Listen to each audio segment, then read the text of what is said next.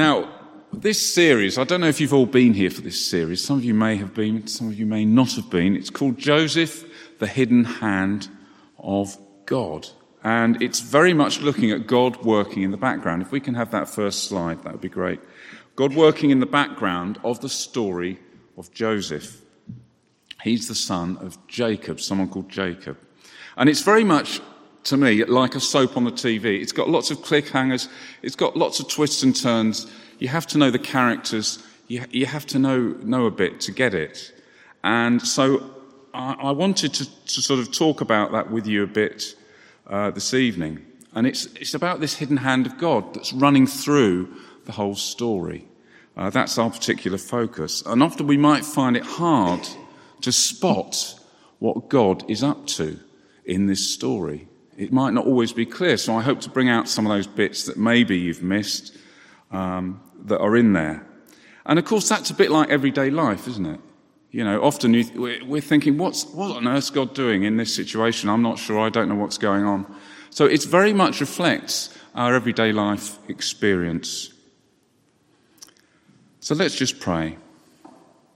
Lord, help us to see what you're up to in this chapter from the book of Genesis tonight, and help us too, Lord, to focus on you and see what you're up to in our daily lives, in our front lines, whatever we do during the week.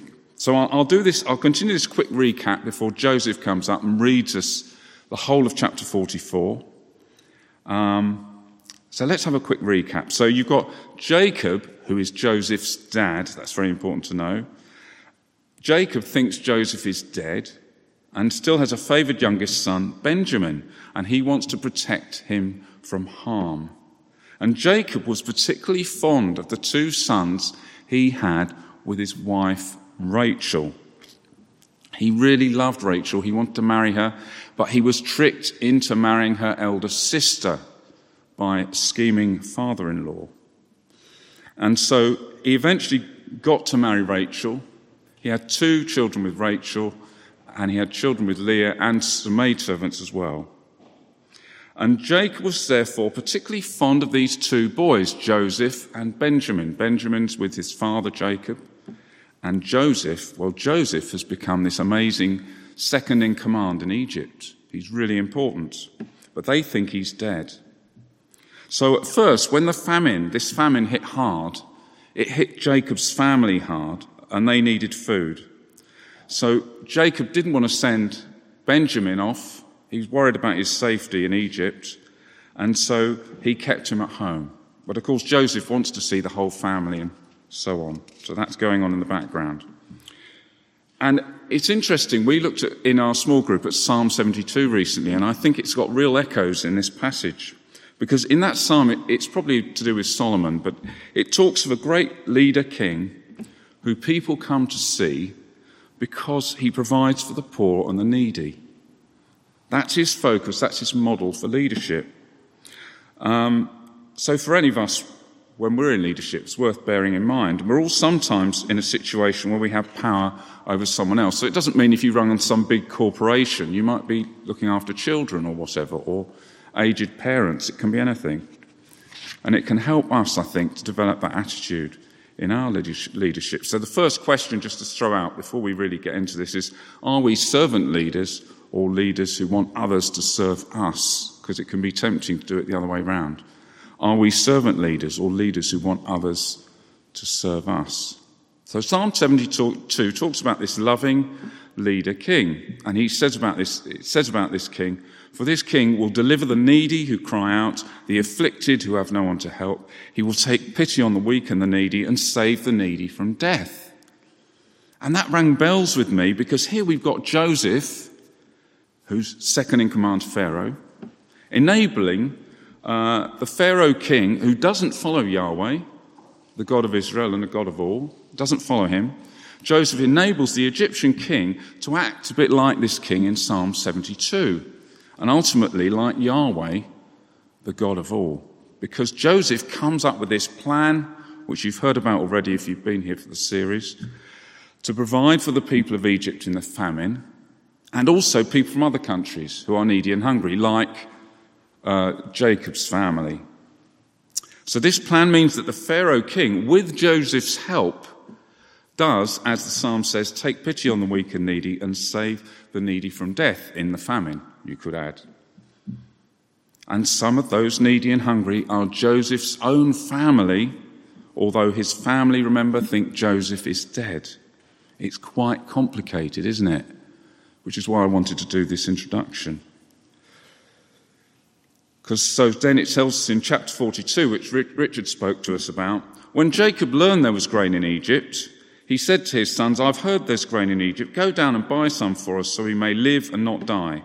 Then 10 of Joseph's brothers went down to buy grain from Egypt, but Jacob didn't send Benjamin, as I mentioned, Joseph's brother, with the others because he was afraid harm might come to him. So that's your situation. And as we saw last week, Richard talked to us about chapters 42 and 43. Benjamin did end up going to Egypt in the end after his brother Judah. He's the big character tonight, Judah, so don't miss him. Reassured his father Jacob he would be responsible for Benjamin's safety. So the brothers met Joseph. They don't know it's Joseph, and they ate with him, and they arrived to buy food. But of course they don't know it's Joseph. That's really important.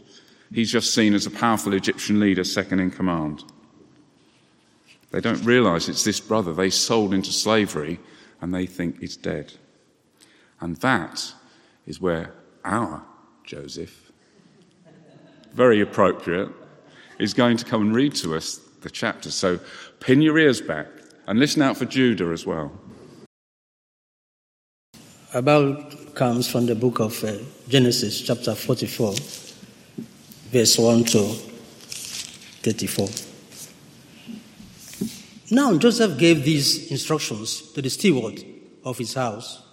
Fill the men's sack with as much food as they can carry, and put each man's silver in the mouth of his sack. Then put my cup, the silver one, in the mouth of the youngest one's sack, along with the silver for his grain. And he did, as Joseph said. As morning dawned, the men were sent on their way with their donkeys. They had not gone far from the city when Joseph said to his steward, Go after those men at once, and when you catch up with them, say to them, Why have you repaid good with evil? Isn't this the cup my master drinks from and also uses for divination? This is a wicked thing you've done. When he caught up with them, he repeated these words to them. But they said to him, Why does my Lord say such things? Far be it from your servants to do anything like that. We even brought back to you from the land of Canaan the silver we found inside the mouths of our sacks. So why will we steal silver or gold from your master's house? If any of your servant is found to have it, he will die, and the rest of us will become my Lord's slaves. Very well then, he said, Let it be as you say. Whoever is found to have it will become my slave, and the rest of you will be free from blame. Each of them quickly lowered his sack to the ground and opened it. Then the steward proceeded to search, beginning with the oldest and ending with the youngest. And the cup was found in Benjamin's sack. At this, they tore their clothes. Then they all loaded their donkeys and returned to the city. Joseph was still in the house when Judah and his brothers came in, and they threw themselves to the ground before him. Joseph said to them, What is this you have done? Don't you know that a man like me can find things out by definition? What can we say to my Lord? Judah replied. What can we say? How can we prove our innocence? God has uncovered your servant's guilt. We are now my Lord's slaves, we ourselves and the one who was found to have the cup. But Joseph said, Far be it from me to do such a thing. Only the man who was found to have the cup will become my slave. The rest of you, go back to your father in peace. Then Judah went up to him and said, Pardon your servant, my lord. Let me speak a word to my Lord. Do not be angry with your servant, though you are equal to Pharaoh himself. My Lord asked these servants, do you have a father or a brother? And we answered, we have an aged father, and there is a young son born to him in his old age. His brother is dead, and he is the only one of his mother's sons left, and his father loves him. Then you said to your servants, bring him down to me so I can see him for myself. And we said to my Lord, the boy cannot leave his father. If he leaves him, his father will die. But you told your servants, unless your youngest brother comes down with you, you will not see my face again. When we went back to your servant, my father, we told him what my Lord had said. Then our father said, go back and buy a little more food. But we said, we cannot go down. Only if our youngest brother is with us will we go. We cannot see the man's face unless our youngest brother is with us. Your servant, my father, said to us, you know that my wife bore me 2 sons. One of them went away from me. And I said, he was surely been torn to pieces, and I have not seen him since. If you take this one from me, too, and harm comes to him, you will bring my gray head down to the grave in misery.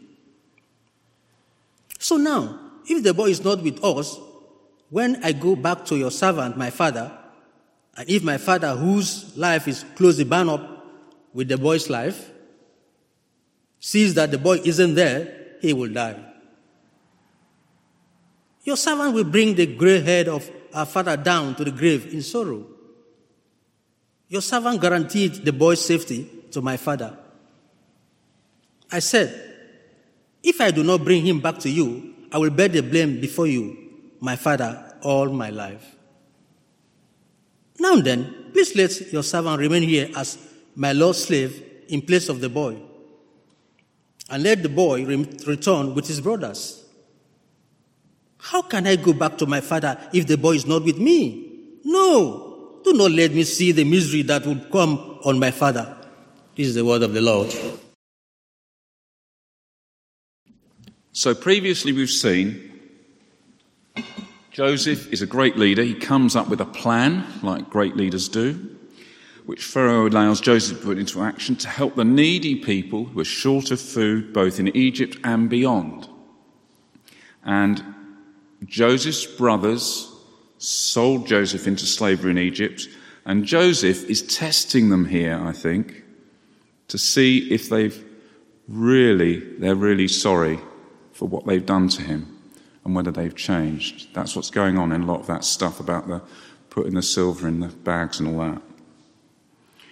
And in the previous chapters, we've seen Judah take a leadership position amongst his brothers for the good of Joseph, as it turns out. And earlier in Genesis 37, Judah takes the lead. I'll give you the examples of his leadership here.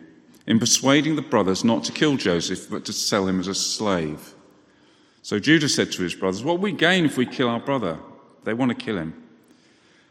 Come, let's sell him to the Ishmaelites and not lay our hands on him. For after all, he's our brother, our own flesh and blood.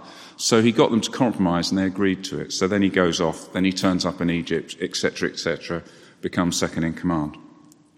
Then, in Genesis 43, 8 and 9, Judah again takes the lead. He promised he would keep Benjamin safe when Joseph insisted that he get more food. The brothers had to take Benjamin with them the next time. So Judah said to Israel, his father, that is Jacob, send the boy along with me, and I will go at once, so that we and your children, our children, may live and not die. And Judah says, I myself will guarantee his safety. You can hold me personally responsible for him. He's taking leadership. If I did not bring him back to you and set him here before you, I will bear the blame before you all my life. So he's reassuring his father, he's taking the lead.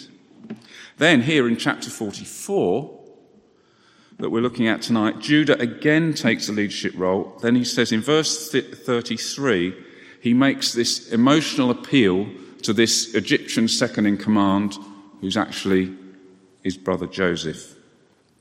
He says to him, Now then, Joseph, Egyptian second in command, he doesn't know it's Joseph, please let your servant remain here as my lord's slave in place of the boy, and let the boy return with his brothers. How can I go back to my father if the boy's not with me? No, do not let me see the misery that will come on my father. This is really emotional stuff. If you read the whole thing, it's very emotional stuff. He's pleading.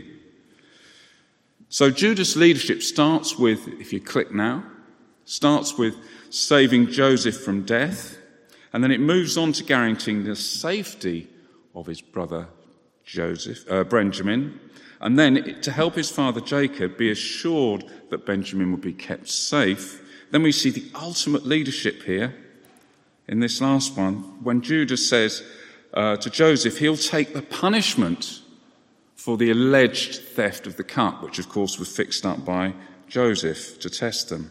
And he would become Joseph's slave instead of Benjamin being taken into slavery by Joseph.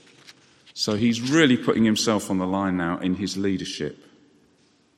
So Judah's leadership has shown him thinking of the good of his father Jacob and of the good of Benjamin before his own good.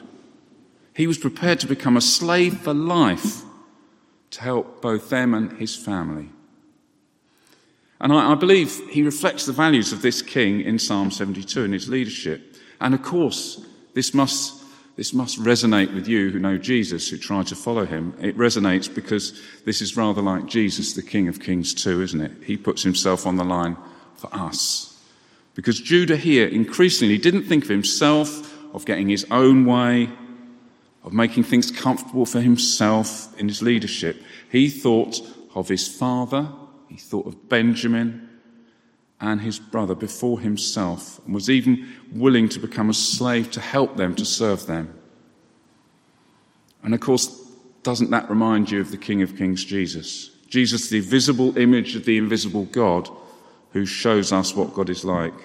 And Jesus talked about leadership in exactly these terms, of not having power over others, but in terms of helping others, serving others.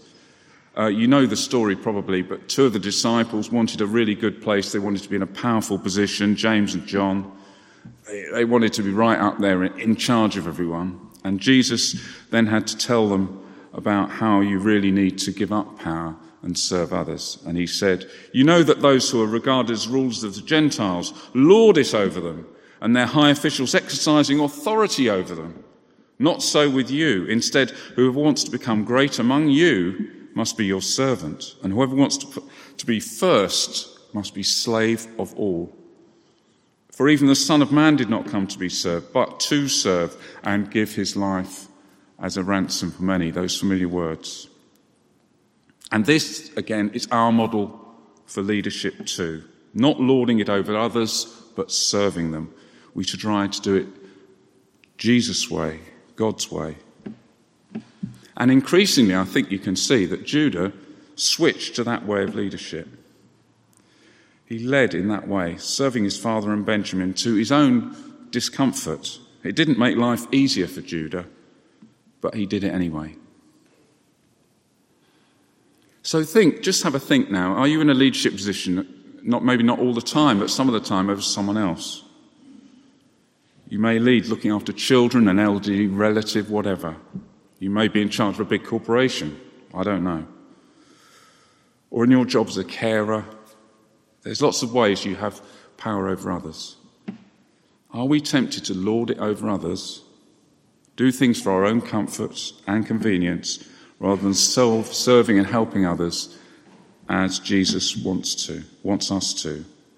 And I've been tempted to do that, and I've been in various leadership positions, as probably you have. And I'm aware of that temptation. And so I have to keep thinking, I'm here for those people, not for my own needs. Remember, Jesus came to serve rather than be served and give his life as a ransom for many. So are we servant leaders, or do we want others to serve us? That's the question, really. Are we servant leaders, or do we want others to serve us? And this is the cliffhanger, right? And the person who's going to have the pleasure of telling you what happens is sitting here this evening. Yes. Can anyone guess who it is? You don't know, do you? I happen to know. It's Nigel, sitting quietly there, because in 2 weeks he's going to preach on the next chapter, and he's going to tell you what happens, right? But if we're servant leaders, we're going to see the positive results that come from that model, and that model in Psalm 72, and in Joseph and Judah's servant model of leadership. But you're going to have to wait 2 weeks till Nigel speaks about that. So, Judah's leadership showed signs of serving others, but why did he change then? From someone who wished Joseph great harm, maybe even death at one stage, to someone who cared for the needs of his father, who cared for Benjamin and his family more than his own needs. Well, to find out more, I think we need to look at God working quietly in the background. And already you've got it up there, Judah's repentance. Why did Judah turn around, have a change of heart? So we're starting to talk about what repentance is. And if you've been here when I'm leading, I tend to do this with the children, but it's just as true for adults. So the meaning of repentance is you turn around towards God. That's the thing. And Victoria gave a bit of testimony about how she did that. That's how she became a Christian. And our behaviour changes because we turn to God. And it's also got elements of heartfelt sorrow for what we do wrong. That's the sign for sorry, if you don't know. So this results in a change of heart and a change of where we look in life. That's repentance. And repentance means we turn and look to God, to Jesus, to try and follow his way of doing things. Now, as we look to God, we realise we let him down. We don't act in a loving way like he does all the time. We realise we let him down. So Judah certainly had a change of heart, which we can see in his behaviour. He changed from trying to harm Joseph to a person who served his father, his brother Benjamin, and the family. But did he turn to God, you might say to yourselves, if you're very sharp-witted this evening? You'll be saying, did he actually turn to God, though? He just did it anyway. We've got to look for the hidden hand of God here. Now, obviously, Jesus would come a long time after Judah's time. He would walk around on the earth showing people what God is like. But if we look carefully, I think we can see some heartfelt sorrow here with Judah for what he'd done and a turning to God. I think we can see it. We can see that repentance. So if you look at verse 16, if you've still got your Bible open at chapter 44, verse 16, you can see that Judah felt this incident was God revealing the guilt that the brothers had all those years earlier at Joseph being sold into slavery. And they thought Joseph was probably dead. They didn't realise he was talking to them. And of course, he's testing them as well to see if they've really changed. And so Judah says, what can we say to my Lord? Talking to his own brother without realising it. What can we say? How can we prove our innocence? God has uncovered your servant's guilt. God has uncovered your servant's guilt. We are now, my Lord's slaves. We ourselves are the one who was found to have the cup. Judah said, God has uncovered your servant's guilt. He knew God was revealing his past wrongdoing. He knew what was going on. And I think we can see his heartfelt sorrow and turning to God in his actions as he offers to become a slave instead of his brother Benjamin. In acting in this way, he gives us a foretaste of what Jesus, who was descended from the tribe of Judah, would do on the cross for all of us. He would die in our place. He would buy us freedom on the cross. He would serve us on the cross because he loves us so much. And I'm sure Judah did the same for love for his family, for Benjamin and so on. The verses I'll repeat it again, it's worth repeating. For the Son of Man, Jesus, did not come to be served, but to serve and give his life a ransom for many. So I think Judas showed signs of turning to God and sorrow for what he'd done, so he repented. He repented. And what a difference repentance makes. What a difference it makes. How powerful it is. I mean, you can see Judas' attitude powerfully in this chapter. And next week, we're going to see the powerful effect it has on Joseph, who's been trying to control himself throughout all these things. He has to keep going off to weep because he's so moved by seeing his family. Now, last week, I was at another church, and I heard a sermon. And this woman was speaking a very powerful story. And she talked about a church where she went when she was younger. And there was a man there who was a very gentle, lovely man, Christian. But that man previously had been in prison for theft and for some other crime, I'm not sure what. And in prison, he'd become a Christian. He decided to follow Jesus. He'd repented. He turned round. And he loved talking about Jesus, and he was a lovely man. Everyone said, "Well, a lovely man, you know." And her dad, this woman's dad, who was speaking, he wasn't a Christian, but I think he knew this man. And her dad gets very ill, and in fact, they know he's going to die fairly soon. And then he wrote his daughter, the woman speaking, he wrote her a letter. And in the letter he said, "You know, I remember that man who was in prison, and I remember how he changed, how he repented, how he turned round. And I've decided, I've made the decision already, I'm decided to follow Jesus." And then she received the letter, and the next day her dad died, quite earlier than they expected. But what a moving story. What a difference repentance makes. If that man in prison all those years earlier, and then he continued to follow Jesus all through the years, what a powerful, powerful thing that was, and that saved that man's life on his deathbed. What a difference repentance makes. And the man who was the prisoner, who became the Christian, probably had no idea that this was going to happen, did he? Like most of us sitting here, if we become Christians, we have no idea our decision to follow Jesus, the effect that has on others. We probably have no idea. But it's very, very powerful. So I want to encourage you this evening that your turning to Jesus, your repentance, is very powerful. And our lifestyle of repentance, keep turning to him, can lead others to follow Jesus. We may never know how it's helped them, but it can lead others to follow Jesus. So be encouraged. Your following of Jesus is very powerful. And repentance, of course, is also a continual habit, as we had in the service this evening. We need to nurture it and as we move through life, because we can best serve others by continually turning to God, focusing on the God who serves us, asking for his help through the Spirit.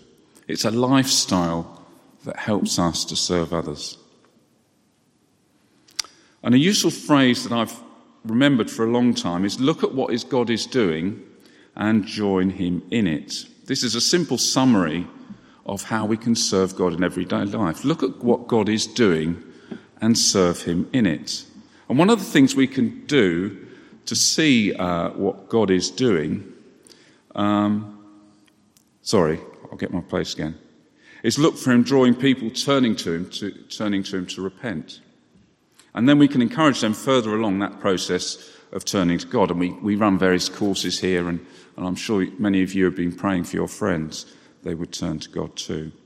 And I think we can see that Judah went through that process, and when he was suggested selling his brother into slavery rather than killing him, he was maybe in this early stages of turning to God. And then later, when we see Judah willing to become a slave instead of Benjamin, we can see he really is turning to God in a big way. He's putting himself on the line by this stage.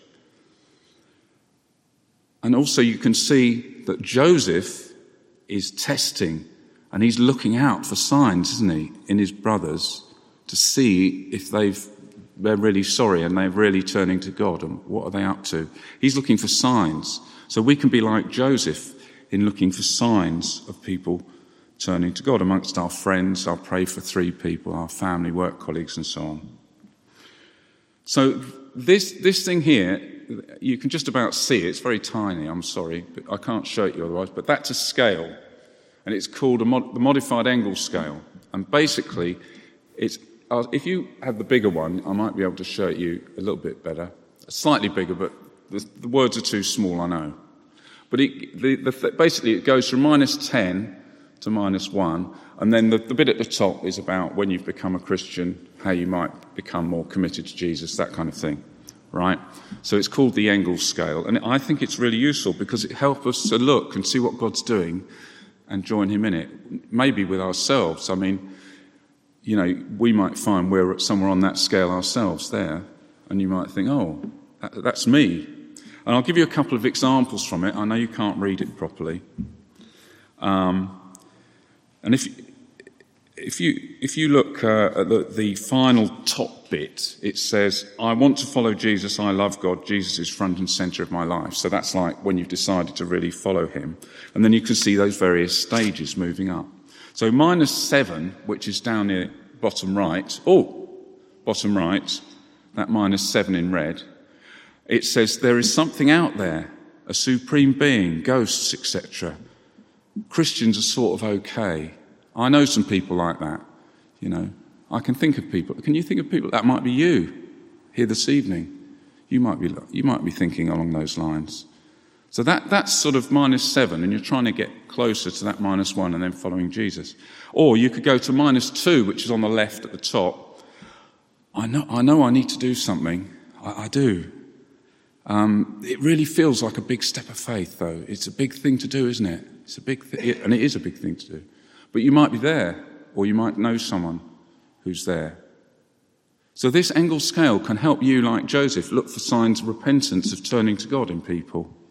And if you want a copy of it, I think I saw Kathy here. She's still here. Hey! Oh, she's out there. Oh, there she is. Anyway, you can email Kathy. Please don't ring her up. Email Kathy, and she will send you a copy of this so that you can read it properly, okay?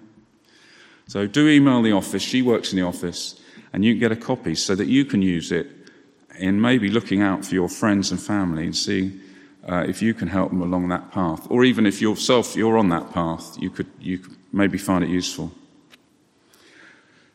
So I'd encourage you all to pray for signs of people turning to God, to look out for what God's doing and join him in what he's doing every day. So let's look at a quick summary now. So Judah's change of heart. Judah encourages us to be servants like Jesus. Judah encourages us to repent, turn to God, admit our wrongdoing, and live a life of repentance, which we've seen is very powerful.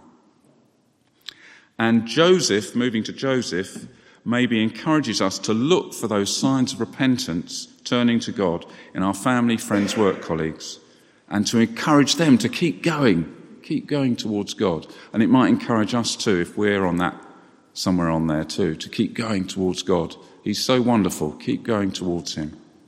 So let's just pray for a moment. Lord of all, we thank you so much that you serve us every day. You've provided this world for us. You've provided everything we have. And you've provided the means for coming to you today and even living through death in Jesus dying for us on the cross. We thank you, Jesus, for all this. Help us, Lord, to be servant leaders like you.